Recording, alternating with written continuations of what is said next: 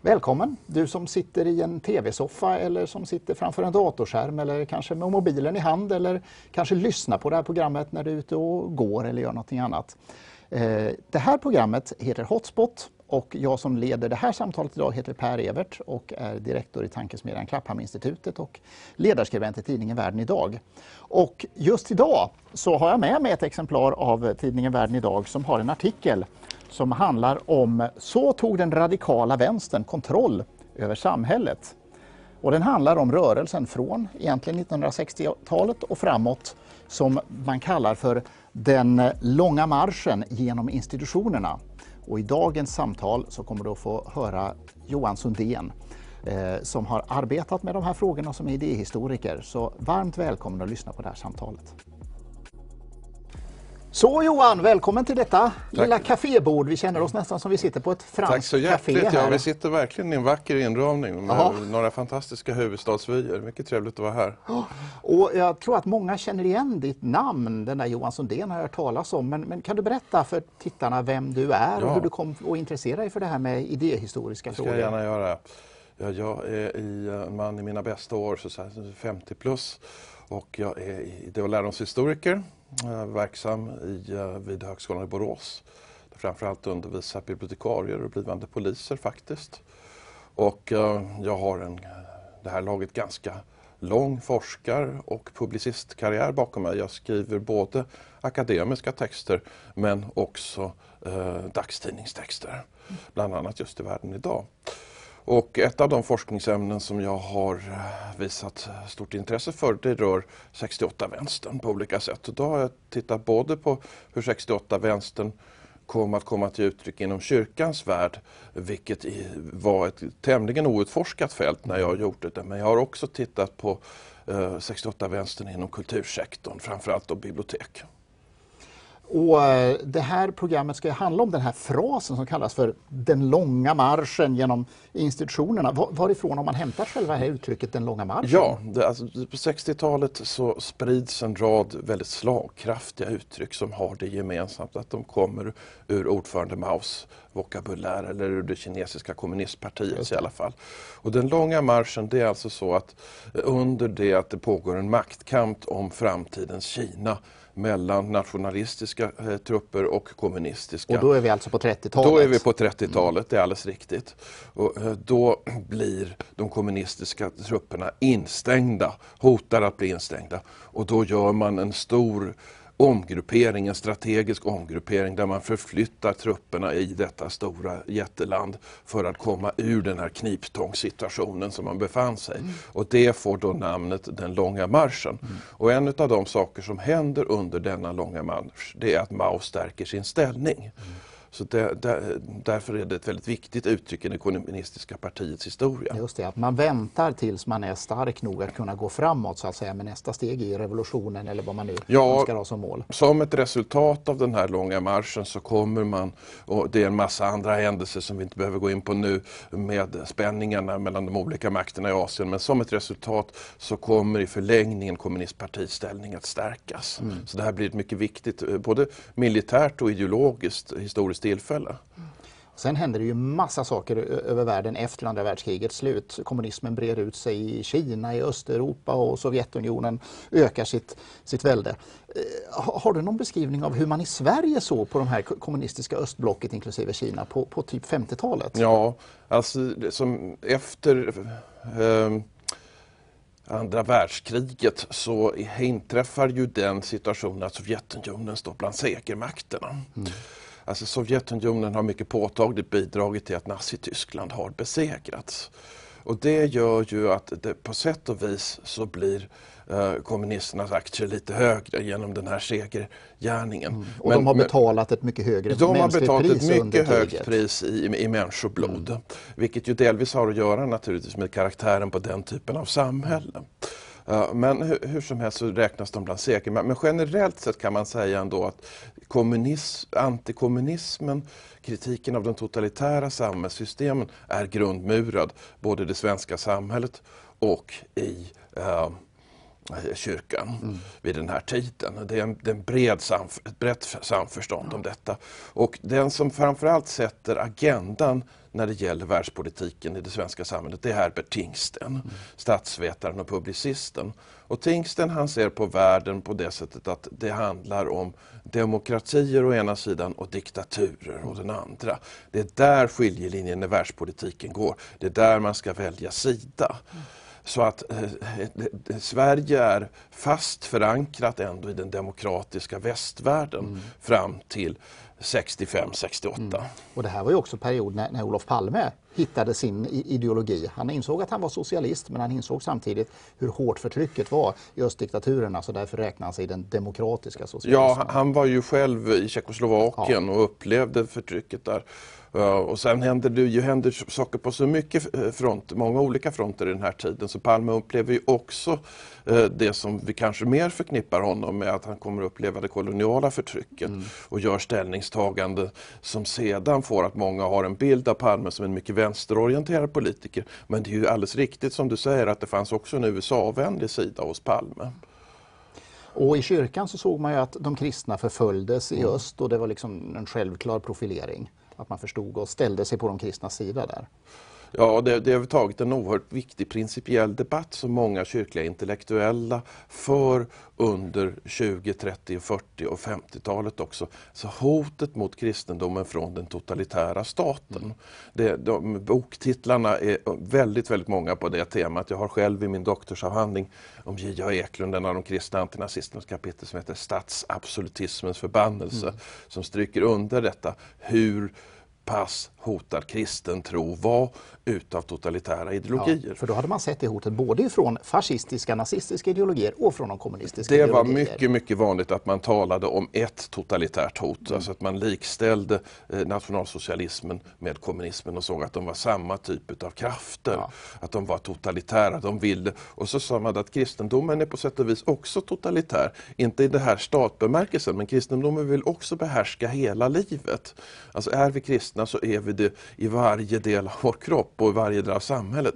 Och därför är kristendomen totalt oförenlig. Så det är en världskamp här mellan ideologier. Å ena sidan den kristna åskådningen då, och å andra sidan de totalitära.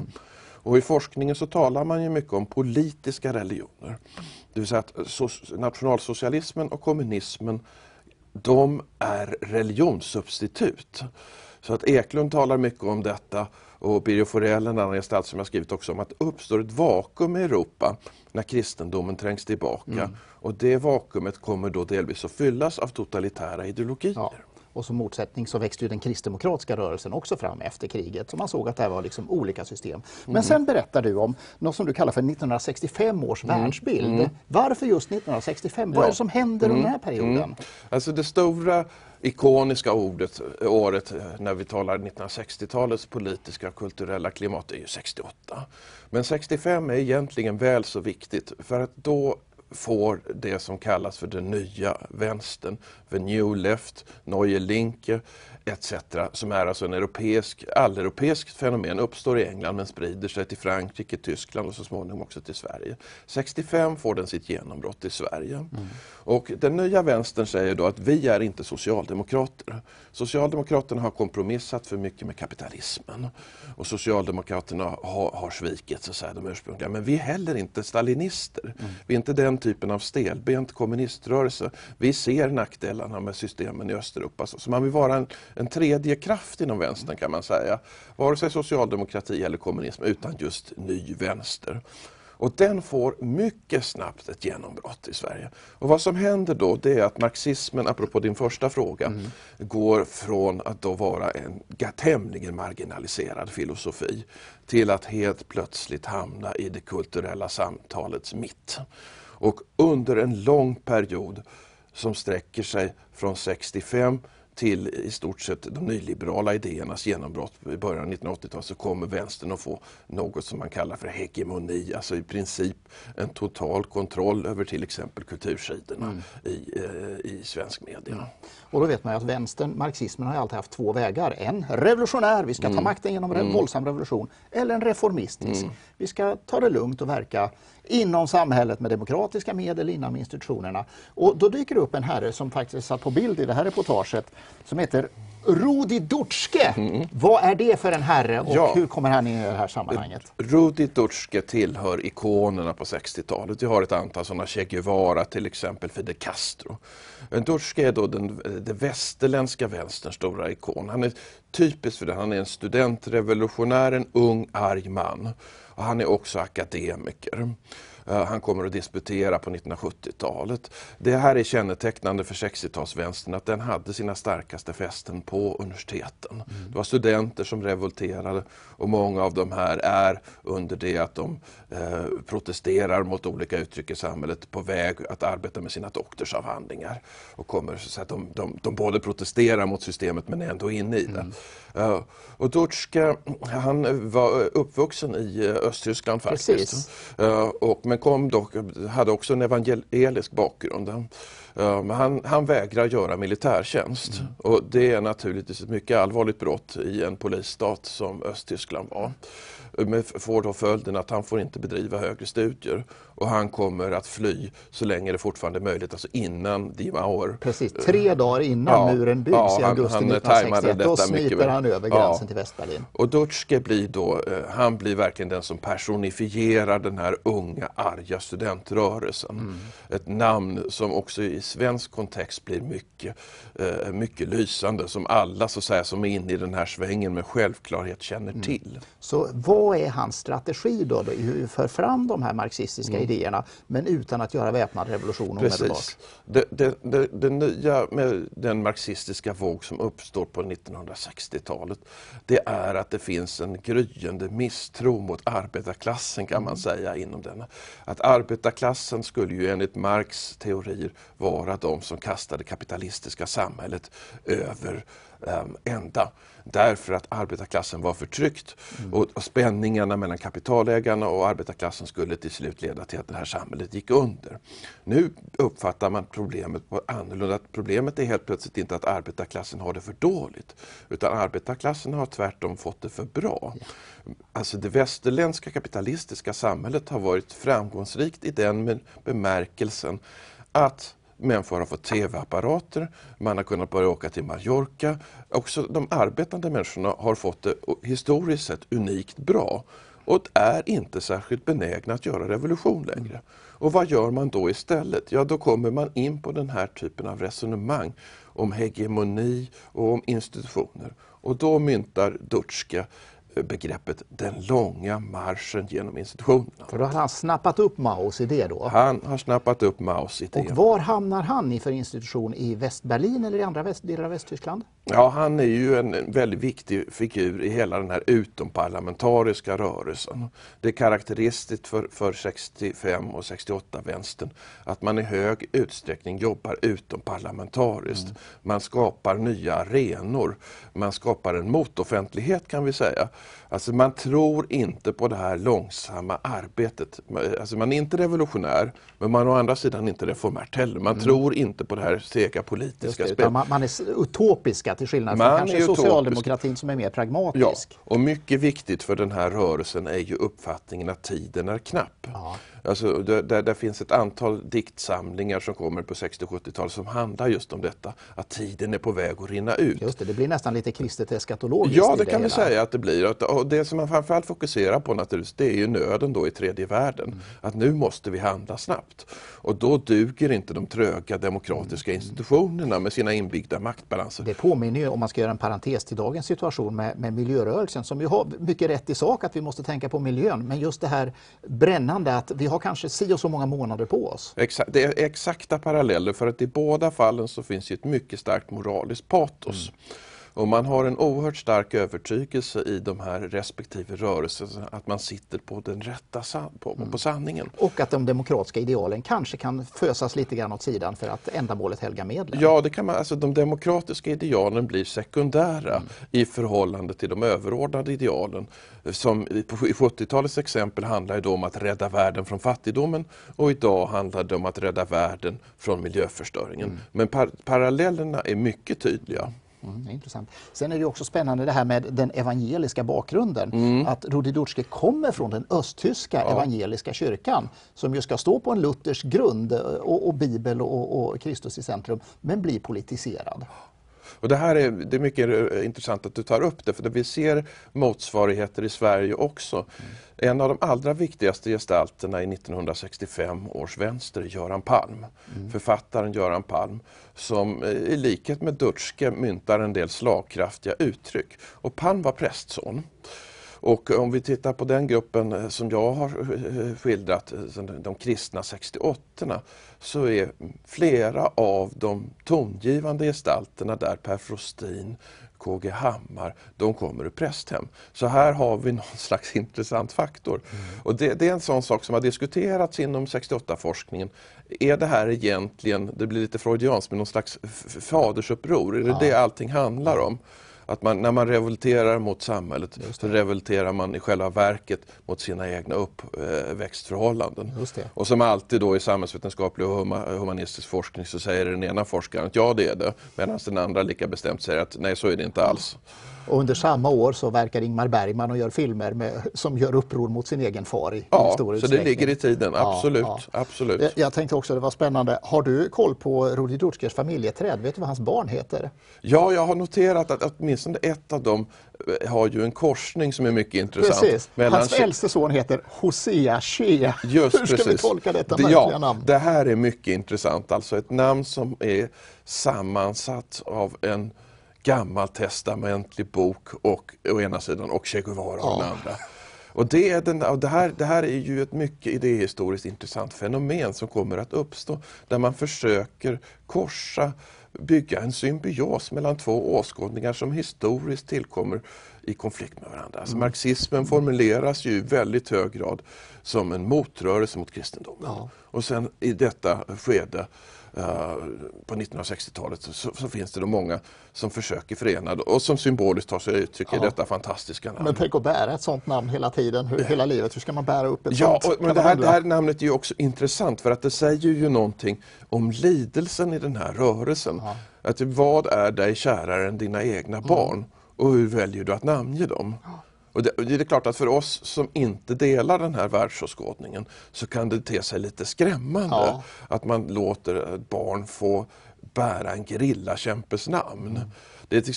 Och det finns en intressant bok om den svenska FNL-rörelsen som en historiker som heter Kim Salomon har skrivit. Och han skriver hur hela deras världsbild är politisk på ett sätt som vi idag inte kan föreställa oss. Allt är politik.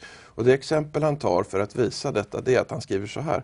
Att i Vietnambulletinen så kan man inte ens publicera ett recept på friterade räkor utan att det finns en revolutionär underton. Just det. Och då kommer vi vidare till den svenska kontexten. Den här rörelsen börjar bubbla i mitten på 60-talet och sen bubbla allt mer. Hur märks det i det svenska samhället från 1960-talet, 70-talet att den här radikala rörelsen tar sig in på olika typer av institutioner i samhället? Det märks mycket påtagligt framförallt i de akademiska städerna och i gatubilden. Det här är en rörelse som är innovativ på många sätt. Man etablerar nya politiska verksamhetsformer kan vi säga. Alltså man demonstrerar, inte på det här traditionella sättet med första maj med orkester och så vidare, utan väsentligen ljudligare och färgrikare. Plakat, man klär sig på ett uppseendeväckande sätt, man gör affischkonster. En del av dem där är ju värda väldigt mycket pengar nu, mer eller mindre obscena, en del av dem med könsord och så på skända flaggan och liknande. Alltså, man är ganska duktig på att göra saker och ting som, man är duktiga kommunikatörer skulle jag säga. Alltså, man får uppmärksamhet på det man gör. Man bränner studentmössor, man ockuperar domkyrkan i Lund. Det är hela tiden ganska uppseendeväckande saker som sker. Och sen sprider det sig det här då naturligtvis över landet, även om centran hela tiden är Lund, Uppsala, Stockholm, Göteborg. Så ett sätt som det blir väldigt påtagligt också i om vi säger Nässjö eller Norberg eller Piteå, så är det de här som står och säljer Vietnambulletinen utanför Systembolaget. Det är nog de flesta svenskar vid den här tiden möter nog den här rörelsen just med en bulletinförsäljare. Just det. Och de uppfattar mig som aktivister på gatan, men det som är intressant är ju hur de akademiska institutionerna och de andra långsamt förändras. För de får inte så stort genomslag från början. Den här stora kårhusockupationen 68, den lyckas ju inte, utan efter ett tag då går de hem och tröttnar. Liksom. Ja, och det intressanta här är att de lyckas ju framförallt inte i det som egentligen är deras viktigaste målsättning. Även om det har etablerats en skepsis mot arbetarklassen som revolutionärer, så finns det ju ändå det marxistiska arvet med arbetarklassen. Och det är klart att de här små partierna som nu börjar etableras, vi talar om bokstavsvänstern för de hade förkortningar, så kommunistiska förbundet marxist-leninisterna, det blev KFML och sen blev det en utbrytargren där som var kommunistiska förbundet marxist-leninisterna, revolutionärerna, så långt som man knappt orkar säga det, med ett R i parentes då. Och de där grupperna var ju sinsemellan oense, men de nådde aldrig ut. Alltså, men det går jättedåligt i valet 68. Ja, som mest får de cirka 20 000 röster, det tror jag Sveriges kommunistiska parti. Ja. Och vad gör man då istället? Jo, då kommer Dutschkes idé. Ja. Det är då den blir aktuell. Man inser att det blir ingen revolution. Alltså svenskarna kommer inte ta till vapen och kasta ut folket ur Rosenbad och ur riksdagen och inte kungahuset heller. Utan vi får jobba på ett annat sätt. Och då börjar man med denna långa strävan som ju har ett drag av infiltration. Och ibland när man säger det idag så kan man bli lite bortviftad och säga att det där luktar konspiration. Men går man till texterna så talar de vid den här tiden faktiskt explicit själva just om infiltration. Absolut. Att det är det man ska göra. Ja. Och då ska man bekämpa de här institutionerna som är så reaktionära så att man egentligen inte vill ha med dem att göra. Det reaktionära universitetet, den reaktionära kyrkan, den reaktionära lagapparaten, de reaktionära medierna, alla de här som liksom i vänsteraktivisternas världsbild är på USA och kapitalets sida. De börjar man jobba inifrån. Yes. Och syftet där är att undergräva de här inifrån. Och sen så pågår det här över tid. Och då får det ju effekten inte så mycket att man undergräver dem, men att man helt ändrar karaktär på de här institutionerna. Ja. Och då står det också i den här artikeln av Voskinis om den tysk-amerikanske filosofen Herbert Marcuse, ska vi väl uttala det då lämpligtvis. Vad är det för en man och hur går hans strategi in i det här? Ja, Marcuse är en mycket viktig gestalt i den här, det som kommer att kallas den nya marxismen, eller ibland hör man kulturmarxismen. Alltså de här som är inspirerade av Marx men som på olika sätt tänker om. Och en av de idéer som Marcuse har, det är ju då att det finns en ny grupp av förtryckta som den här nya marxistiska vänstern ska bli deras avantgarde. Det är de man ska ta ställning till. Och det är då sexuella minoriteter till exempel. Det är de psykiskt sjuka. Det där är mycket påtagligt om man går till exempel Svenska kyrkans tidning, eller som det hette på den här tiden, Vår kyrka. Det är enormt mycket reportage som handlar om fångvård och om psykiatri. Och det här har med Marcuse att göra. Alltså man identifierar grupper av marginaliserade. De som är förtryckta i välfärdssamhället.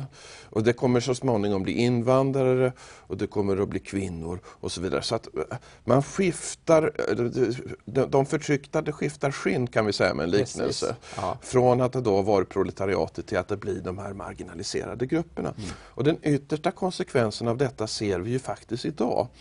Då den identitetspolitiska vänstern ju faktiskt ofta talar ganska nedsättande om arbetarklassen. Det är Sverigevänner säger man, och så stavar man medvetet fel på det för att visa att det är några puckon i Karlskoga och så.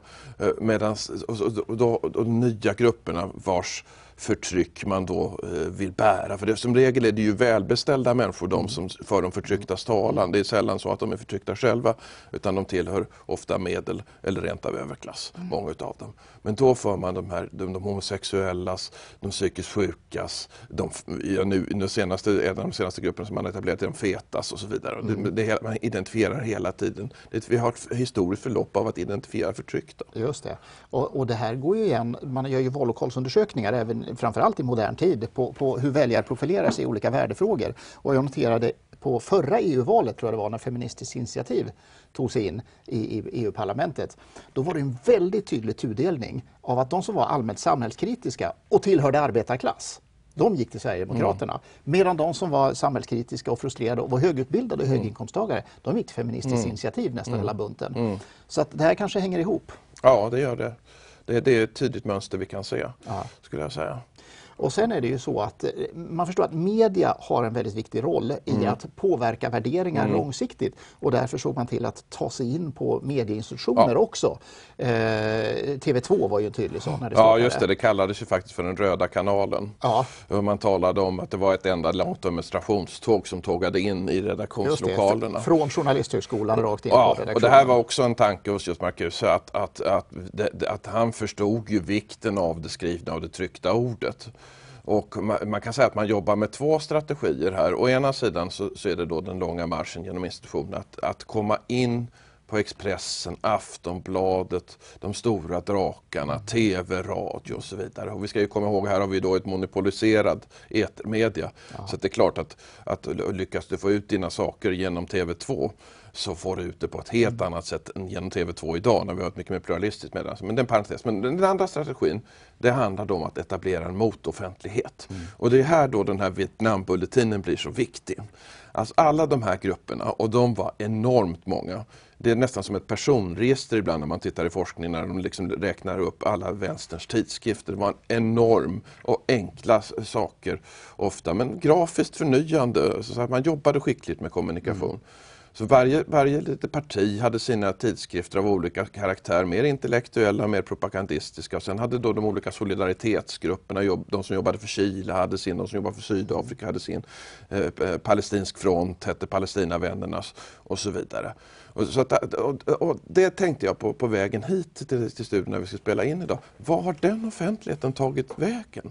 Det finns ju nästan ingenting kvar av den. Nej, det är ju intressant. För att det som du nämner nu, det uppfattar man ju som tydliga aktivistpublikationer. Ja. Vi står vid sidan av samhället och försöker påverka samhället. Kan det vara så att de har klivit in så mycket, de här radikala rösterna, i etablerade media så att man tror att etablerade media är neutrala och sakliga, men i själva verket har man blivit influerad av en radikal filosofi? Ja, det är ju den strategin som har blivit den segrande, kan man säga, den här att gå av den långa marschen genom institutionerna. Och man har helt enkelt tagit över klassiskt borgerliga plattformar. Ja, för Expressen det är ju ingen socialistisk tidning. Nej, nästan alla stora svenska dagstidningar ägs ju av kapitalintressen, arbetarpress. Arbetarrörelsens tidningsflora är ju mycket, mycket liten idag. Det är Aftonbladet och sen ett antal små landsortstidningar. Och de små landsortstidningarna ägs som regel utav högermedia. Faktiskt. Men det som finns kvar utav borgerlig press i det här landet, det är ett antal ledarsidor. Om man tittar på journalistik, allmänjournalistik, kulturjournalistik och så tror jag de allra flesta är överens, och det visar ju också forskning, att de har en tydlig slagsida åt vänster. Men jag tycker det är fascinerande det här att man ofta inte reflekterar över att man utgör en ytterkantsposition. Jag såg, nu var det ju 50 år sedan man startade TV2, och då gjorde de ett jubileumsprogram i TV och man berättade om hur man samlades och vad man gjorde för program. Men inte någonstans under det programmet så förde man någon diskussion om hur radikalt politiska var. Och det var ju själva fokus på vad som faktiskt var TV2 då. Och det är oerhört historiskt. Ja. Därför att hela den här perioden, vad som karaktäriserar den, det är ju att den är så politisk. Ja. Allting är politiskt, alltså till och med recepten som sagt i Vietnambund. Och det var ju ett slagord som fanns, att det finns inget opolitiskt. Vardagslivet är politiskt. Alltså vad som sker inom hemmets 4 veckor är politiskt och så vidare. Så att det genomsyrade ju hela samhället, så det är oerhört märkligt att man inte tar upp det. Men det är intressant, hur kommer det sig, och det har jag inget svar på, hur kommer det sig att alla de här Några få finns kvar, men de allra flesta av de här radikala vänsterbulletina försvinner. Ja. De har ingen bärkraftighet i sig. Låt mig läsa ett citat just av Marcuse av hur man ska skapa alternativa organisationer som sen ska få inflytande. Då säger han att den omständigheten att den radikala vänstern inte äger samma tillgång till de stora medierna, för det gjorde de ju inte då, för citat, information och indoktrinering är huvudsaken till vår isolering. Ja. Så att då ser man att vi måste ha en strategi att ta oss in på de stora medierna. Precis. Och det här lyckades man då väldigt väl med. Och det är ju en sån sak som har diskuterats både i forskning och i memoarlitteraturen, journalisthögskolans betydelse. Och den här har ju också då kallats just för den röda högskolan. Och en annan sån institution som är viktig naturligtvis lärarutbildningarna. Därför att båda två handlar ju, både skola och massmedia handlar ju om påverkan på människor. Absolut. Och därför är det så oerhört viktigt att behärska de här institutionerna. Så det är klart som att som en maktövertagningsstrategi, den här ju genial. Och den är genial också på det sätt som du antyder tidigare i din fråga. Det här att det här sker stegvis, det här med grodan. Va? Stoppar man grodan direkt i en kokande gryta, då fattar grodan att det är fara för livet och hoppar ur. Men stoppar man grodan i en gryta som är lite småljummen och så ökar värmen successivt, då är det ganska skönt och behagligt att ligga där och sen är det för sent helt plötsligt för att försöka göra det där språnget. Och det är en kanske lite drastisk liknelse, men du förstår vad jag är ute efter. Att så att man, när det sker saker och ting successivt så reagerar man inte på samma sätt och vis som om det skulle ske över en natt.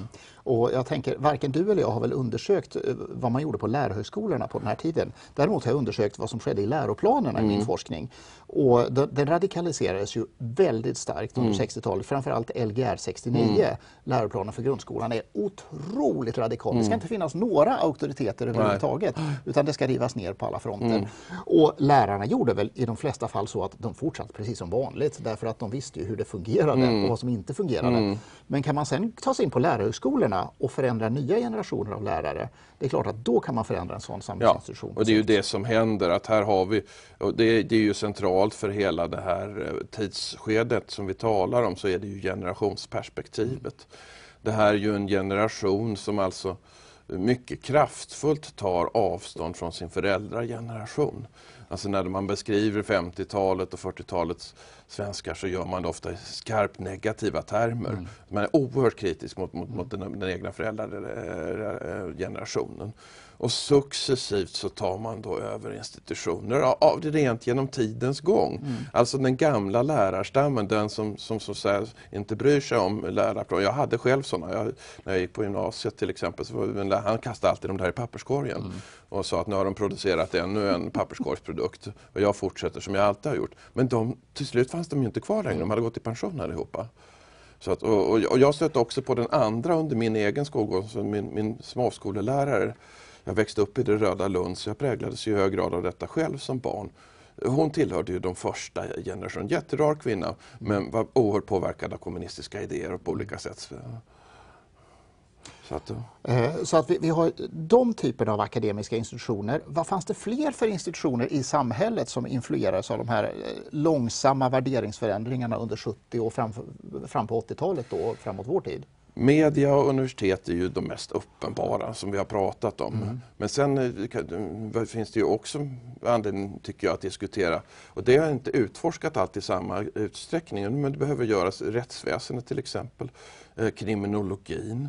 Hur kan det komma sig att Sveriges kriminologkår, åtminstone den som får massmedial uppmärksamhet, har sån extrem liberal syn på det här med brott och straff till exempel. För rättsväsendet är ju sin natur en ganska trögrörlig institution, därför att den ska vara kopplad till lagen och den ska tolka bara lagen, medan kanske kriminologer blir mer ideologiskt influerade. Ja, så det är en sån sektor man skulle behöva titta på i det här perspektivet av den långa marschen. Och det här vad som kännetecknande också för den här gruppen av individer, det är att de har en oerhört stark ideologisk drivkraft. De är idealister, de har en stark övertygelse. Så även om de utgör en minoritet inom olika institutioner, så lyckas de ofta sätta sin prägel på den just genom sin starka lidelse, starka övertygelse. Och sen har vi kyrkan, en väldigt viktig, skulle jag säga, sådan karaktäristisk. Och där ser vi ju ett skifte i åskådning över tid som är oerhört radikalt. Och där får vi ju möjlighet i nästa program att riktigt fördjupa oss i Då ska vi kyrkans komma förändring. tillbaka till detta. Men däremot vad händer i biblioteksvärlden? Den är ju också särskilt inläst på. Ja, precis. För svenskt vidkommande så är det alltså så att 1969 så samlar man sig ett antal radikala personer på den dåvarande biblioteksskolan och säger att den institution som finns här, Sveriges allmänna biblioteksförening, den är reaktionär. Vi behöver en ny förening. Och så bildar man bibliotek i samhälle.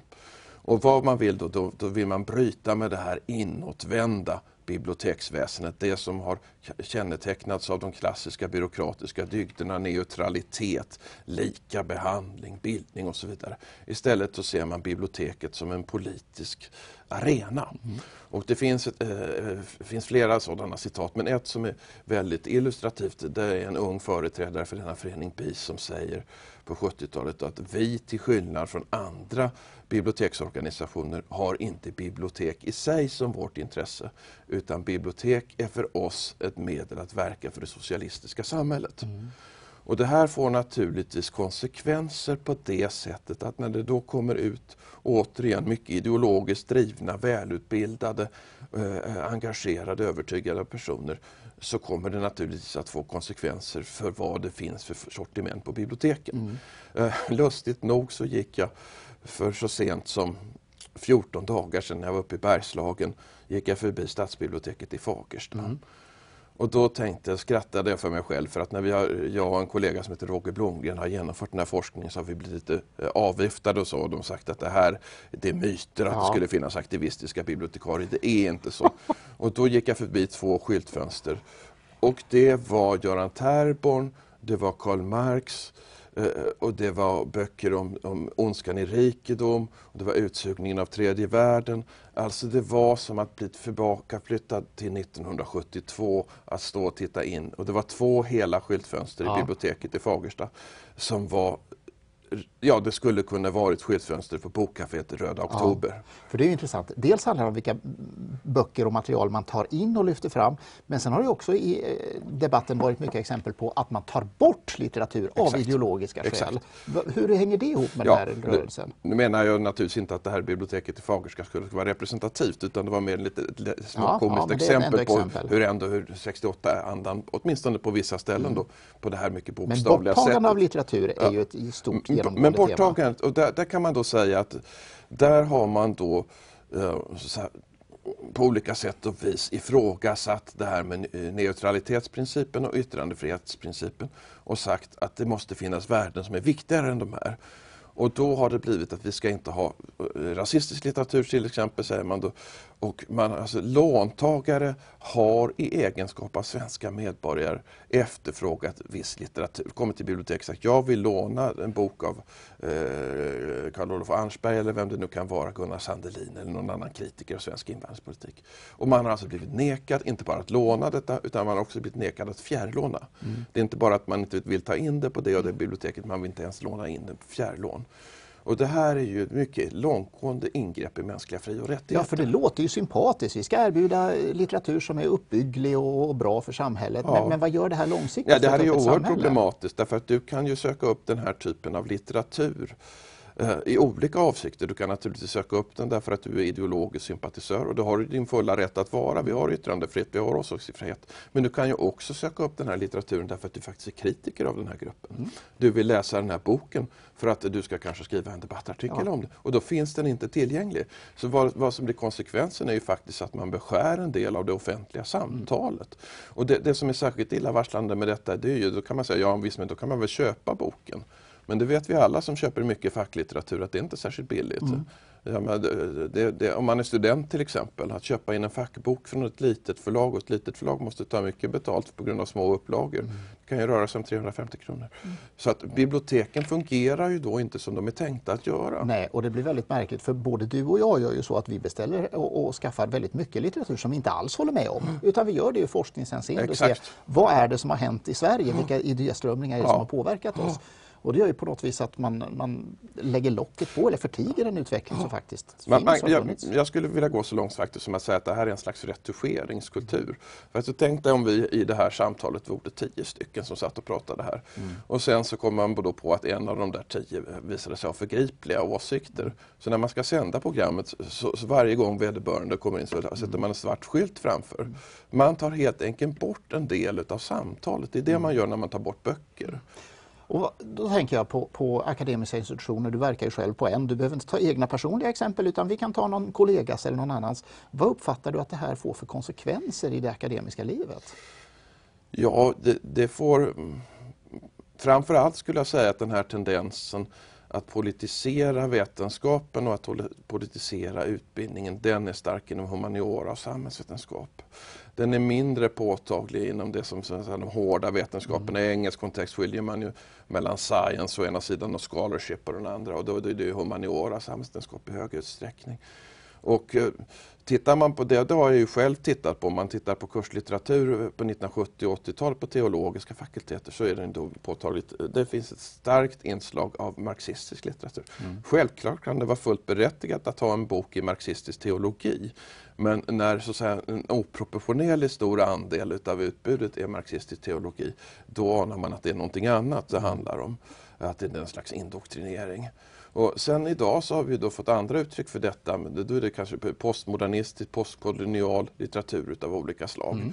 Och det här har ju också fått lätt absurda konsekvenser skulle jag vilja säga. Ett känt fall är ju nere i Lund, Lunds universitet, Erik Ringmar, en statsvetare, som gav en kurs som handlade om antimoderna tänkare, alltså reaktionärer skulle vänstern säga. Sådana som liksom inte accepterade det moderna samhället fullt ut. Och när han satte ihop kurslitteraturen där så hade han väldigt svårt att hitta kvinnliga författare. Därför att kvinnor var då inte etablerade i svensk offentlighet på det sätt som de är idag.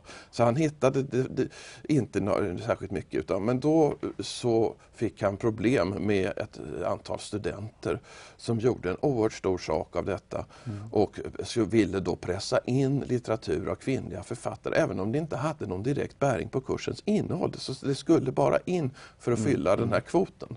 Det är ett ovanligt tydligt och kanske ett ovanligt anstötigt exempel, men det illustrerar ändå en tendens. Och det blir ju en historieförfalskning som är jätteproblematisk.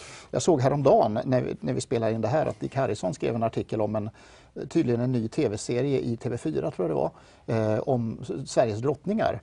Där det var så oerhört mycket kontrafaktiska inslag. Att de hittar på saker för att de tycker det stämmer in med den egna politiska ideologin som är comme il faut just nu. Men som är helt ohistorisk. Ja. Det här tar sig båda uttrycken. Men dels gör man å ena sidan man placerar in så att säga, saker och ting som faktiskt inte fanns i den historiska kontexten utav politiskt korrekta skäl. Men det är också det här att man tar bort. Och där har vi ett annat exempel. Du frågar efter exempel. Det är i Uppsala. Där en lektor får en direkt fråga från en student om huruvida det fanns rasbiologiska inslag, vill jag minnas att frågan man formulerade om i lexikon. Och den här stackars olyckliga lektorn då hänvisar till att i Nordisk familjebok så fanns ordet. Och hon nämner det då explicit. Och blir då anmäld och blir misstänkliggjord av universitetsledningen. Och ett antal kollegor, stor heder åt dem, inte inom hennes egen disciplin så vitt jag kan minnas, men från andra akademiska discipliner går ju ut och försvarar henne. Men det här är ju oerhört intressant därför att det vittnar att vi har hotet av den här tysthetskulturen och deplattformeringen kommer inte bara ovanifrån utan det kommer också underifrån. Studenter är inte sällan drivande i detta. Båda de här exemplen som jag har tagit här nu handlar om studenter som faktiskt, vad de försöker göra är ju att avföra lärare från undervisning eller avföra deras rätt att bestämma över kurslitteratur. Och då blir det ju egentligen en modern form av kulturrevolutionen i Kina. Jag tänker på fallet Johan Grant i Lund. Det är också ett liknande. Som hade ett inslag i psykologutbildningen som gick ut på att man skulle växa som människa och utmana sina åsikter och föreställningar på ett sunt sätt som man behöver göra. Men blev utslängd då. Ja, och det fallet är mycket intressant för jag tror att det är representativt i en viktig mening.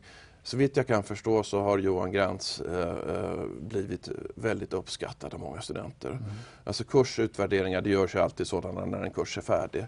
Där man då får tala om vad som har varit bra och vad som har varit mindre bra i en kurs. Men då han har överlag fått väldigt positiv respons. Självklart har han haft kritiska studenter också. Men här då är en minoritet som är mycket kritiska och anser sig kränkta. Och de får då beslutande makten. Och jag har själv suttit faktiskt på sådana sammanträden där det har kommit klagomål just mot kurslitteraturens sammansättning. Och då har det hetat, när det har presenterats, att man har från studenthåll varit mycket kritisk till att den feministiska litteraturen, som det var frågan om den här gången, inte är tillräckligt representerad. Och då ställde de 2 kursansvariga, det var modigt gjort av dem, de sa, ja men vilka studenter då? Hur många är de? Nej, det blev det inga svar på först, utan det var så att de var mycket upprörda studenter. Ja visst, de är mycket upprörda och det är klart vi ska beakta deras synpunkt, men vi vill ändå veta.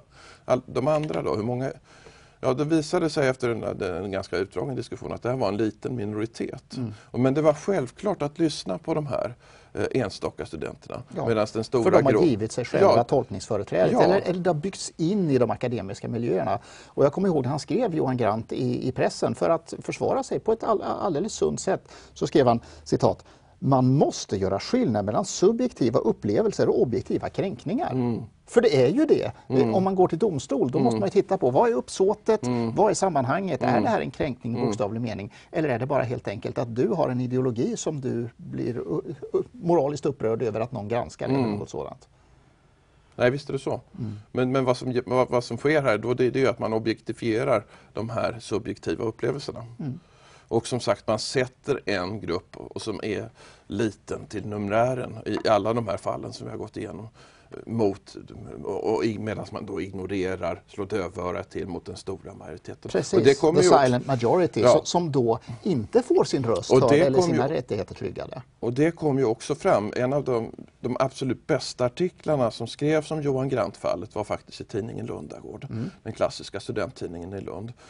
Och där var det ju flera studenter som sa att de under undervisningen på psykologprogrammet, de vågade inte tala om att de var kristna. Precis. Och de vågade inte tala om att de var höger. Därför att de visste att den här lilla högljudda, ganska aggressiva gruppen, så vitt jag kan förstå, skulle bemöta dem på ett sätt som de helt enkelt inte orkade med. Och så där har vi ju en form av förtryck och osynliggörande som vi i stort sett aldrig diskuterar. Clapham har ju förtjänstfullt gjort en rapport som pekar på svårigheter med att vara kristen i vår grundskola. Men att vara kristen på universiteten då, hur lätt är det idag? Precis, och det är det jag tänker att vi ska försöka landa i den här diskussionen. Vad behöver vi som kristna och bara normala, sunda samhällsmedborgare tänka på för att dels kanske problematisera och väcka insikt om det här och dels kanske vara med och vända utveckling? Ja, jag tror vi har mycket att lära av den här rörelsen faktiskt, 68-rörelsen på olika sätt och vis. Naturligtvis genom dess starka engagemang och lidelse, men också att det jobbar så långsiktigt.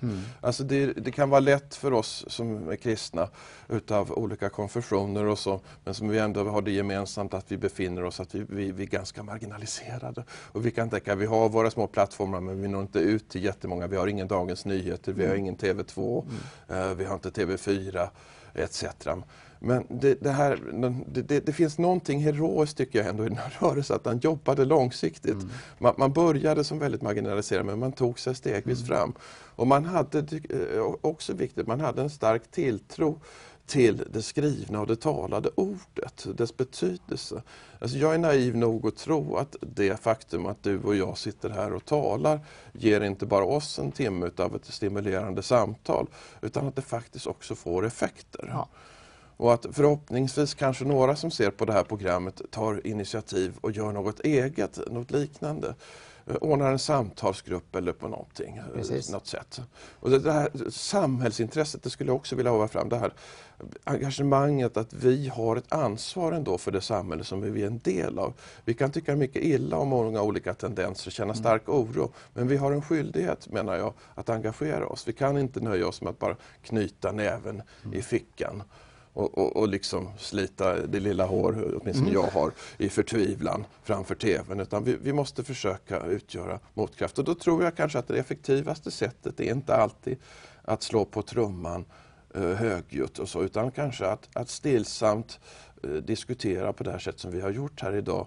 Och att vi själva också bedriver forskning. Du håller på att doktorera nu, alldeles utmärkt, att vi skapar oss de här djupare kunskaperna. För det handlar ju inte alltid om att konfrontera och säga aj, du har fel, utan bara lyfta en verklighet som antingen är en historisk verklighet eller en nutida verklighet och lyfta upp det inför människor och säga, tycker ni det här är bra eller tycker ni att det är dåligt? Jag tror att det i väldigt hög utsträckning faktiskt handlar om att anlägga ett annat perspektiv.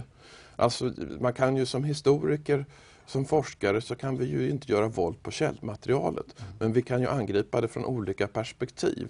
Och ingen går in neutral i en forskningsuppgift. Utan det är klart att vi måste eftersträva att göra rättvis åt det material vi arbetar med. Självklart. Men samtidigt så bär vi ju också på värderingar var och en av oss. Och de ska inte påverka hur vi framställer våra enskilda meningar eller hur vi ger vilka bilder vi är. Men vi har med dem som våra utgångspunkter. De bidrar till vilka problem vi formulerar, vad vi letar efter i de här texterna. Och jag är helt övertygad om att när du gör din forskning och när jag gör min, så tittar du och jag efter andra saker som en lika duktig historiker med andra utgångspunkter hade gjort. Ja, och det är det som är det bra i en sant öppen akademisk miljö. Att man liksom vänder och vrider på saker, man brottas med argument, man gör det med blanka vapen, med öppen diskussion. Precis. Så att säga. Och det är väldigt vanligt, det jag får ofta från studenter som jag handleder, oavsett om de är bibliotekarier eller poliser, kan de säga så här till mig: ja men Johan, kan jag verkligen skriva en uppsats om utvecklingen i utanskapsområdena? För det är ju en till som ska göra det. Men det är ingen som helst problem. Därför att den andra, han har säkert inte samma perspektiv. Ni går in med olika perspektiv. Ni tittar på olika delar av det här problemkomplexet. Och alla som sysslar med forskning vet ju det också, att det kan ju tvärtom vara en fördel att det kan vara skrivit 3 böcker, så tar man liksom spjärn mot dem. Därför att även om materialet som man tittar på är detsamma, så är perspektiven nya. Så att det här är egentligen en allmän akademisk råd om en öppen akademisk forskning. Har kristenheten, har kyrkan någon input att ge i ett samhälle som så djupt har färgats av den här långa marschen genom institutionerna, som också har påverkat även kristenheten? Ja, det skulle jag säga att kristenheten har absolut. Därför att en kristenhet i en god bemärkelse, oavsett vilken konfession den tillhör, faller ju tillbaka på en tradition. Och det gör att man alltid inte, man bör åtminstone inte som kristen helt fångas av den tid och det sammanhang man är en del i. Utan man representerar någonting mera. Och man har ett annat sammanhang som man kan se på nutiden med. Så jag skulle säga att de kristna brickorna är väldigt viktiga redan av det perspektivet. Sen tycker vi naturligtvis som bär på en kristen övertygelse att vår tro har betydelse också. Men rent i den här neutrala akademiska bemärkelsen som du pratar om, så är det just att bidra med en annan blick, ett annat perspektiv. Och kanske rötter också. Jag menar, ofta i andra sammanhang då säger man det här är en flertusenårig tradition, därmed något bra. Men när det granskas kristet rotsystem, då brukar det betraktas som något dåligt. Men det är faktiskt någonting som har byggt hela västerlandet under 2000 år och som kan hålla även när ideologiska vindar kan blåsa hit och dit och vara ett slags korrektiv, tänker jag. Och där tänker jag också att en väldigt viktig perspektiv, inte minst ur ett historiskt perspektiv, det är att man som kristen då så kan man ju se ofta, ja men det här känner jag ju igen. Det är inte första gången vi har en sån här utveckling i historien, utan inget nytt under solen, och så kan man göra jämförande perspektiv och därmed berika samtalet. Precis. Så det tror jag definitivt. Jag skulle säga att det är viktigt att kristna på olika sätt och vis både interagerar med forskning i allmänhet, men också att vi faktiskt hittar samtalsytor där vi möts och diskuterar just ett kristet perspektiv. Vad innebär det att både vara forskare och kristna? Vilka utmaningar innebär det? Och du sitter ju också med i Klapphamninstitutets forskningsråd, så att vi försöker ju också på vårt sätt samla kristna forskare som på ett öppet och på ett sakligt sätt vill bidra till det både akademiska samtalet och bidra med information i samhället. Och det är en del som har reagerat väldigt negativt då på det och tänker att nu ska de här liksom som apokalypsens 4 ryttare storma in här och slå den heliga skrift i huvudet på alla akademiker. Men de har inte förstått någonting. Utan vi intresserar oss ju för vetenskap på samma sätt som de själva gör. Bara att vi också har en kristen utgångspunkt. Och en del av våra kollegor kanske är starkt miljöengagerade eller är marxister, leninister eller har någon annan utgångspunkt. Och de har sina träffytor. Varför skulle inte vi få ha våra? I synnerhet om man har varit med och byggt den akademiska miljön under 1000 år i Europa nästan. Ja, det är ju helt sant. Det brukar jag ofta påpeka när det uppstår sådana här diskussioner om konflikten mellan vetenskap och tro. Att det är egentligen ett ganska nytt historiskt fenomen. Absolut. Alltså, till exempel när jag undervisar i bibliotekshistoria så säger jag till mina studenter att nu kommer ni säkert, en del av er bli irriterade och tänka att nu har jag hamnat på fel lektion. För att föreläsaren står och talar väldigt mycket om kyrkor och tempel. Men det är de miljöerna som våra första publikationer uppstår. Alltså man kan inte separera. Boken kommer till Sverige med kristendomen. Det är Ansgar som kommer seglande med 40 böcker faktiskt. Så förhåller det sig. Till det som inte ens var Sverige utan var alldeles hedniskt och primitivt. Ja, så att Sten Lindroth, den stora lärdomshistorikern, han skriver faktiskt detta att svensk lärdomshistoria börjar samtidigt med kristendomens historia, och det är likadant med bibliotekshistorien. Det finns en mytologiskt, så uppfattas den av flertalet forskare i alla fall, diskussion om det kan ha funnits någon slags runlitteratur. Men det finns inga bevis för att så var fallet. Utan så vitt vi vet, det vi har fakta om, det är att litteraturen kommer med kristendom. Och alltså, universiteten är ju från början påvligt sanktionerade institutioner. Det är så universiteten etableras i Sverige. Också Uppsala universitet. Det pågår alltså en kamp mellan den danske kungen och den svenska kungen. Vem ska bli först i Norden med ett universitet? Och den som uppvaktas, ja, det är den helige fadern i Rom. Och där finns också en slags historisk blindhet i vår tid. Du refererade tidigare till Kim Salomon, historikern.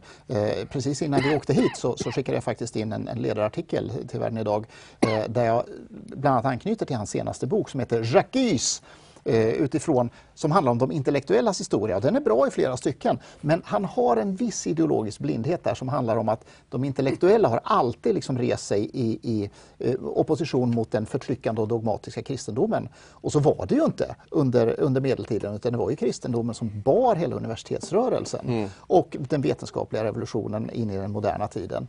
Så att när vi arbetar, tänker jag, med akademi och vetenskap och så vidare så står vi på en trygg grund.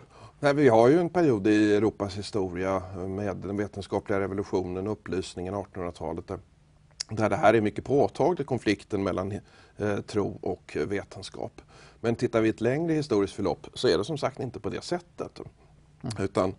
Och det är ju väldigt symboliskt uttryckt i vårt eget kulturlandskap. Åk till Skara till exempel, denna fantastiska lilla småstad.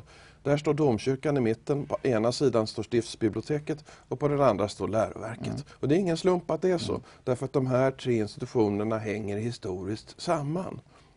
Så att redan i arkitekturen så är detta mycket påtagligt.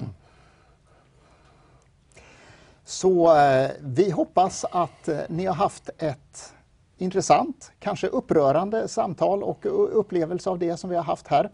Förhoppningsvis lärorikt.